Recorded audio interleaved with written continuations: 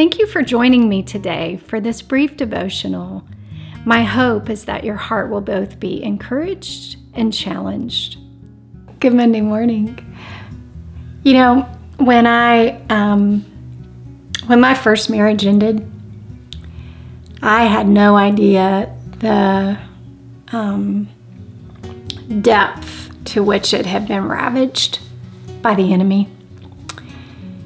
And I went on a all-out search to figure out what got me there and get it out of me. That was the first thing I said to my precious friend and counselor at the time, Ken Edwards. I said, whatever got me here, I want it out of me. And that was a battlefield worth dying on. And I've said often that once you've shut your heart down and battled to get it back, you'll do everything in your power to keep it. So much so that the Lord allowed me to write Reclaiming Your Heart and share the principles. See, Proverbs 4:23 says, above all else, and those of you that know me know that I say a lot, anytime God uses extreme language, we need to be paying attention. So when he says above all, guard your heart, I mean, think about that. Think about all the other things that you think could fall into that place of above all the things that we do. But he says no. Why? Because different passages say different things. One say it's the wellspring of life. It means everything, all of life that you live, the abundant life of the Father flows from it. Think about it. You can't even come to the Lord unless you believe in your heart, right? So the heart is central to our spirit man and our natural man. So he says, above all else, guard your heart, for it affects everything you do. That means if our heart is left unguarded, it's going to affect everything you do. And so there were kind of 8 different types of hearts the Lord revealed to me. But what he revealed to me is that in order for us to be shut down in this place, it's because we've believed a lie about God. Fundamentally, we have believed a lie about God. So one is performance, and that's simply saying God hasn't made me enough. One is disappointment, which God isn't for me, is the lie in that. One is critical, which says God expects me to get it right. Control, God isn't big enough, so I need to figure out how to be, and I'm just going to control everybody else in my little world. Well, control's an illusion, like Ken says. So if it's an illusion and you're a control freak, then it really means you're just a freak. So anyway, that's total side note. That was free.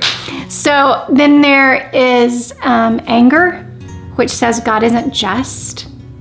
There is shame, which says God can't use me because I'm no good. There's a lie of the weary heart, which says God needs me, even though God says I have no need of anything. And then there's the lie of the fearful heart, which simply says that God can't be trusted. Now listen, it's not passing through these places, okay? We all have moments where we're critical. We all have moments where we can respond in controlling ways. We all have moments where we're angry. Angry, remember, can be righteous. So it's not always bad to be angry. And there's also healthy fears. You know, it's okay to tell your child, stay away from white vans with no windows, right?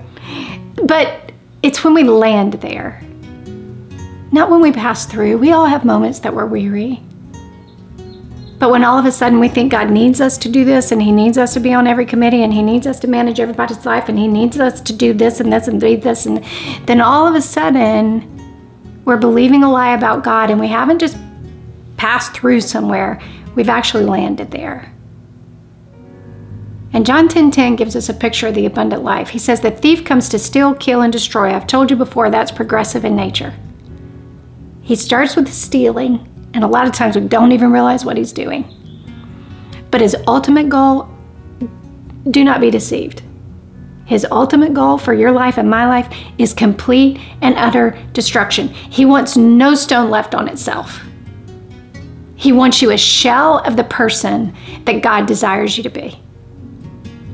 Now, what have I learned? I've learned this. No one can take my heart from me.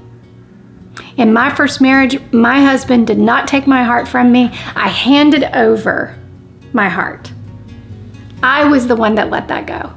Now, are there moments in extreme trauma when God in His mercy will shut down our heart to protect it? Absolutely. But there comes a time in any moment of our story when God brings revelation and truth, that then we have to decide what we're going to do with the truth that He brings.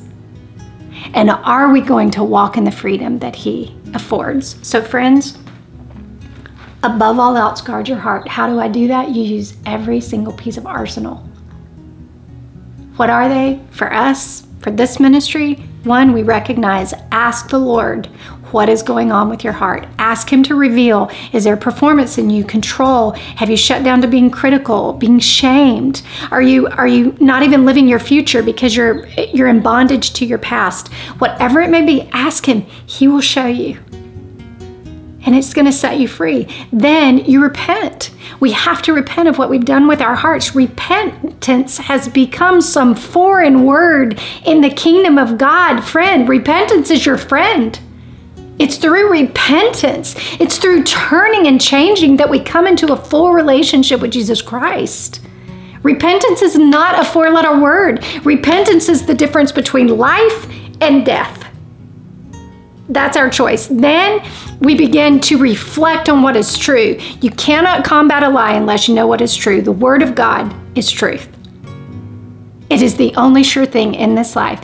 And then 4, you need to be in relationship with people that call you up, that bring you up, that believe the things that you believe. It's not that we don't have relationships with all kinds of people, but we need relationships with people in our life that are full of the power of the Holy Spirit and living abundant lives.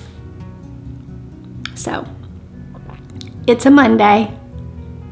You're just trying to get the coffee or the Coke or the hot tea to make it through the week. We're just getting the PJs off and the work clothes on, and we're trying to get the mind of Christ just to make it through the week. But you know what? You and I don't have to live that way.